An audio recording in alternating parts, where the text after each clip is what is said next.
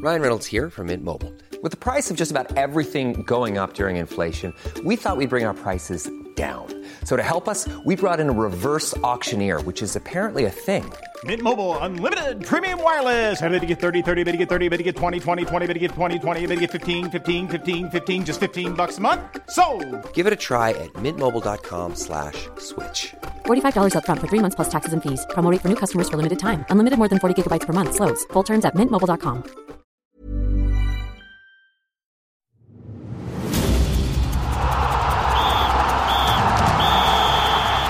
Extra Time. Hello and welcome to Extra Time. I'm Barry Guy.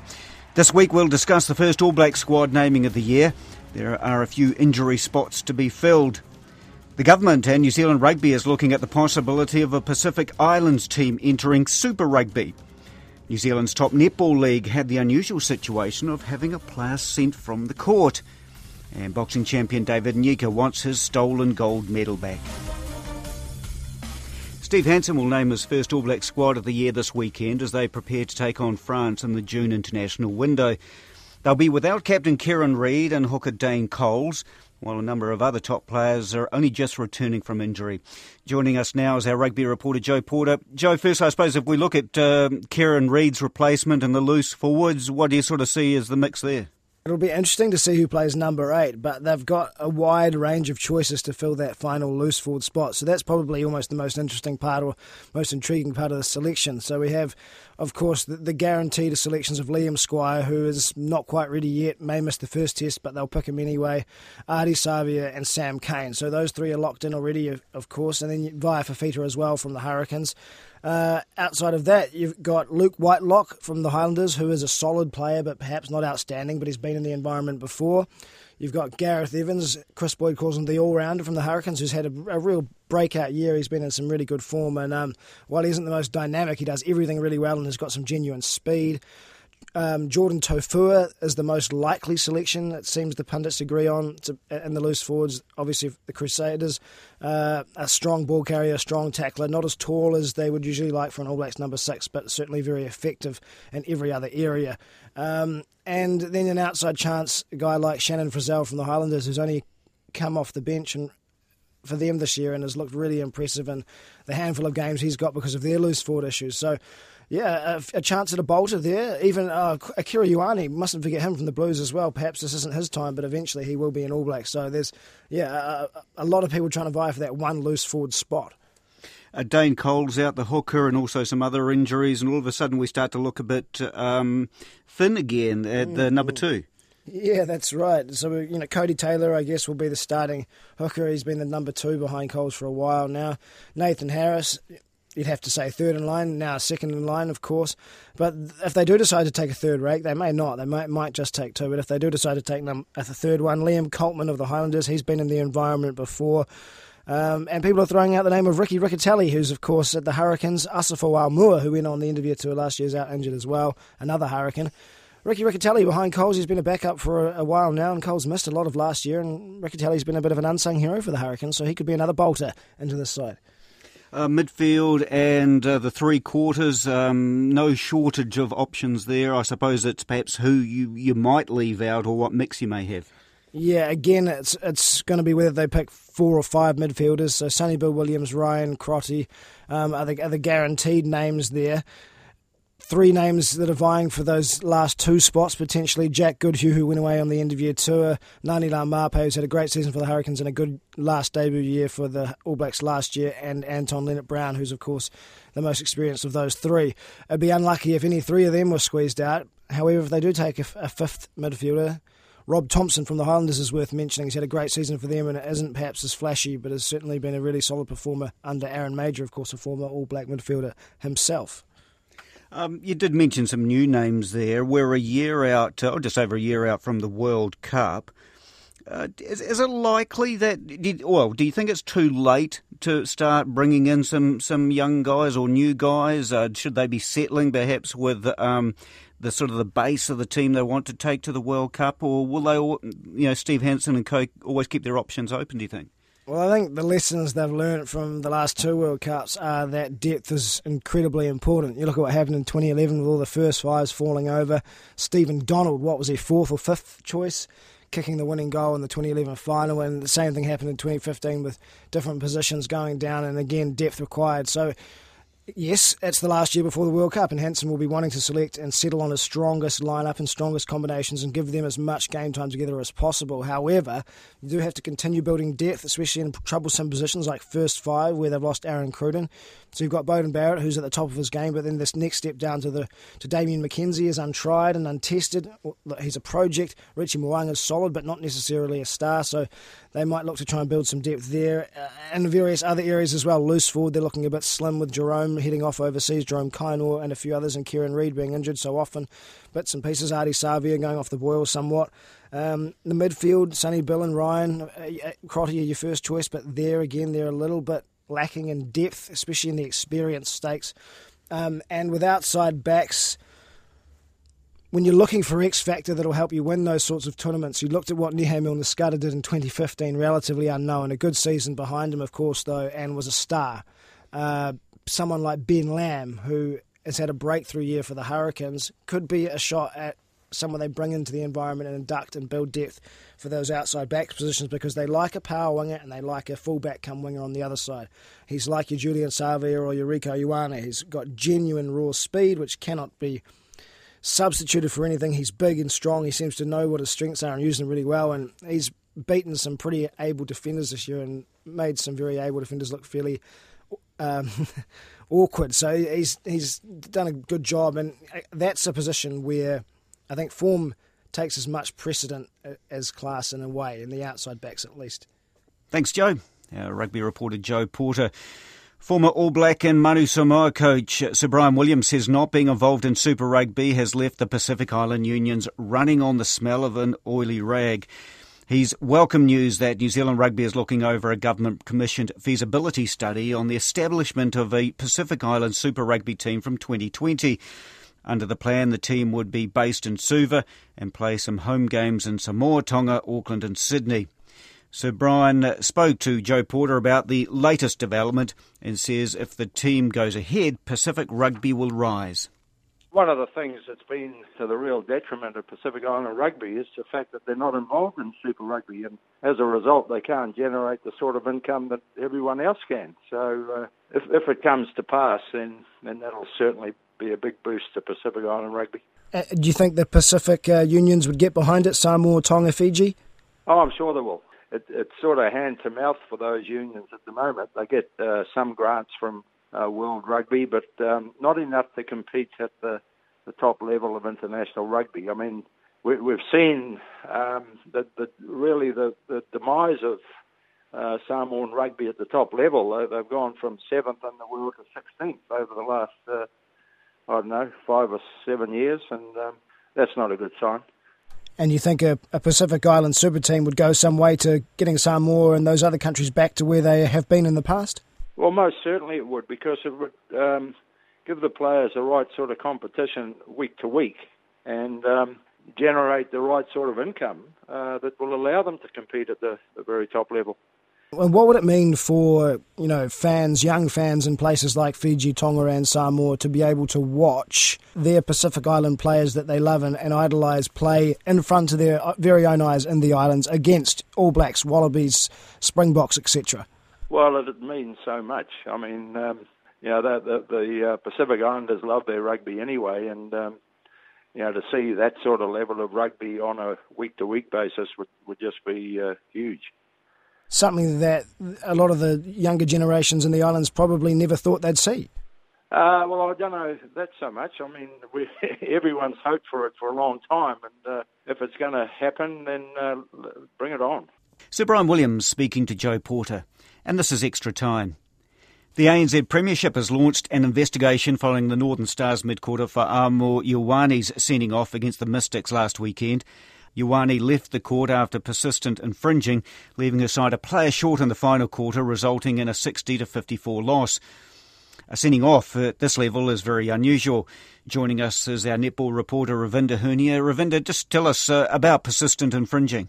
Okay, so persistent infringing is basically when a player is either creating multiple contacts or multiple obstructions to a point where the referee is going to stop calling those penalties now and take disciplinary action. And this is the case that happened with Northern Stars wing defence Fa'amu Ioane. She was persistently either contacting or obstructing, so the referee took the disciplinary a step further and sent her off. Quite unusual for that sort of action to be taken? It's very unusual.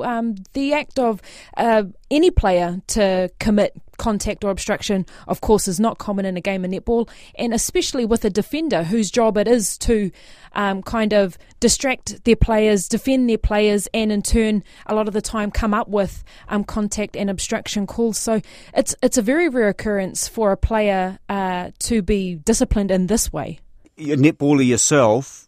Do you think it's fair? I mean, it has a huge impact on the game, obviously. Yeah, it has a huge impact on the game in terms of once she's sent off, no replacement can come on for her.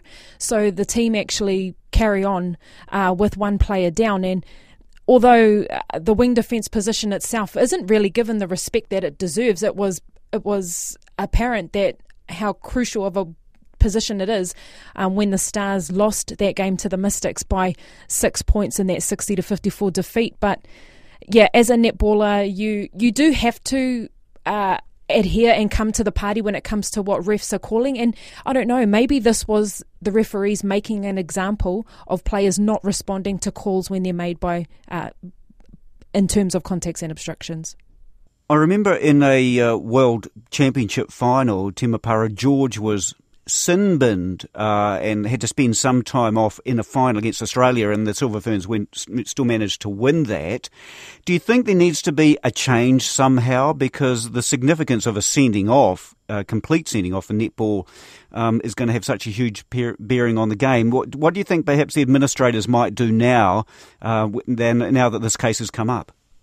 Yeah, I think this is the perfect opportunity for the ANZ Premiership to have a closer look at how they deal with infringing players. And, in the case of Fa'amu Ioane, she was given many, chances when she was pulled up for her infringing initially before she was suspended in the third quarter for 2 minutes. She went off the court for 2 minutes to think about what she had done and came on the fourth court and let a lazy one go. And by that point, with the ref's eyes looking at you, knowing you've got only one strike left, she was sent off court. And I think the Northern Stars argument here is the infringing leading up to that point were they lawful calls, and that's worth looking into. But is it time to have a look at the judiciary system again? Do we perhaps align ourselves with other sports in terms of video refereeing and bunkers and things like that? It's things that can only be addressed when problems like this arise in a competition. And it's a funny thing because this is so rare in netball, but at the same time, this is also promising signs for New Zealand's refereeing system or umpiring system, because that umpire had courage to make those calls, given no other option but to do it, as a result of constant infringing. So it goes both ways. Does this mean that our umpiring has gone up a notch, or does it mean that, some players just need to really pull their heads in at critical moments in a game and not let ill discipline cost them a game and 2 points in the ANZ Premiership? Many thanks to our netball reporter, Ravinda Hunia. And this is Extra Time. The Geraldine Rally driver Hayden Paddon returns to the WRC this weekend at the Rally of Portugal. Paddon and co-driver Sebastian Marshall are on a limited WRC schedule this year. They competed in the second round in Sweden, returned for the fifth round in Portugal, and they compete in another 5 rallies this year. Hyundai are running 4 cars in Portugal. While off the world circuit, Paddon competed back home in New Zealand, winning 2 events, and he says that has certainly helped him stay on speed. Oh, definitely. Like if we were spending 3 months not driving, then for sure we'd be getting left behind. So, even though the car and the event and the competition is different, it's still driving, it's still time in the season. Just keep your eye in, and I think in that respect it was certainly a valuable time. Did that sort of, in your mind, sort of just give you time to think about what you've got to do and how you go about it? No, I think, the way forward is to almost press the reset button. At the end of the day, we've got trust and faith in the job that we believe we can do at this level. And it's just that, things didn't click over the last 12 months. So, being home for a long period of time allowed me to sort of just go back to basics and catch up with a bit of normality in life, if you like. And I'm just generally feeling a lot more relaxed, a lot more happy now. And I'm sure that will translate once I'm in the car as well. Yeah, so slotting back into the Hyundai WRC car is no problems? No, not at all. We had a good 2-day test in Italy last week, and everything's come back to me reasonably quickly. And we found some new settings with the car that just helped me just get dialed in a little bit more. And I don't think it'll be a problem come the rally this weekend. Whangarei Rally, our last event was only less than 2 weeks ago, so we're still sort of in competition mode and ready to get back into it again. Do you address your return to the WRC in a different way? You had a couple of stages and rallies where you didn't finish. You're looking for more consistency, or do you take a more conservative approach? How do you go about it? I think, to be honest, this year is really a matter of not overthinking it. We got to this level over many, many years of just backing ourselves and doing the job that naturally come to us in the car. So it is really a matter of just doing the same again and forgetting about the pressure and the results and just do what we love doing, which is driving. And if everything's working well with the car and with the setup and everything, then the results should just naturally come. And you like Portugal? Oh, definitely. No, I've always enjoyed this rally. Unfortunately, a good result sort of eluded us here the last couple of years, so it'd be nice to put that right. And, we're doing well here last year before we had some technical problems that stopped the car, so if we can pick up from where we left off here last year, that'll be a good place to start from. It's Hayden Paddon. The Commonwealth Games boxing champion David Nyika says the worst thing about his Gold Coast Games gold medal being stolen is that it happened in his hometown of Hamilton. The medal was taken from his car a couple of weeks ago, but Nyika only realised when he went looking for it for a school visit. It's Nyika's second Commonwealth Games gold, having also won gold in Glasgow 4 years ago. And Nyika told sports editor Stephen Hewson he's pretty sure the thieves knew who they were stealing from. Pretty shocked and pretty peeved. I initially thought I must have just misplaced it, but I leave it in I have left it in my car, just so that I can take it around to my family, my friends, my appearances that I go to. I go to a lot of schools, and that was really disappointing because that's one of my favourite things about coming home from the Com Games is sharing it with my community. So it's really sad to have it taken away from me in my own community. So I'm hoping there's someone out there that realises how much hard work's gone into it, and realises that there's no value. The only thing that makes it special is that it's that it's mine, and you can't really do anything with it. So hey, no, you can't really sort of go around trying to hock off a Commonwealth Games gold medal. You'd have thought might raise a few questions. No, mine of all people. And it was you were going to take it, or you went looking for it to find it, to take it to a school because there was a young fella that had dressed up as you for a mufti day. Yeah. His schoolmates are going dressed as Marvel superheroes and whatnot, and he told his mum he wanted to dress like me, so I jumped on it and I got in touch with his mum and organised it, and I told a fib at the time because I was sure I must have just misplaced it, but I told him that I was getting it, that I'd forgotten it. So, but it was a real shock to me, just because I couldn't believe someone would go through my stuff and take that of all things, because it only has sentimental value, and I can't see anyone melting it down. I don't think it's made of solid gold. So yeah, chances are they didn't know it was boxer David Nyika's medal either. It's a brave move to go and pinch your medal. Yeah. Oh well, they went and stole other valuable items as well with my name on it. So I'm sure they've figured it out by now. But I don't know.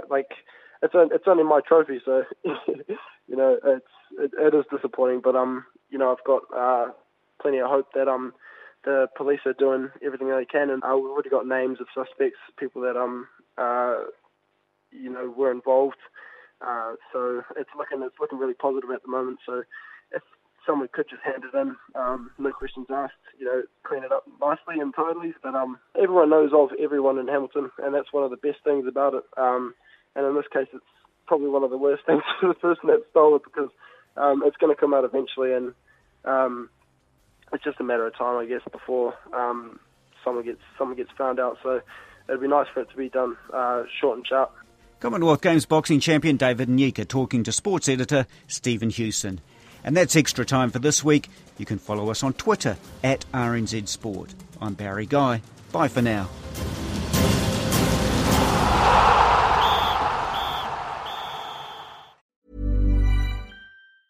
Tired of ads barging into your favorite news podcasts? Good news. Ad-free listening is available on Amazon Music for all the music plus top podcasts included with your Prime membership. Stay up to date on everything newsworthy by downloading the Amazon Music app for free. Or go to amazon.com/news ad free. That's amazon.com/news ad free to catch up on the latest episodes without the ads.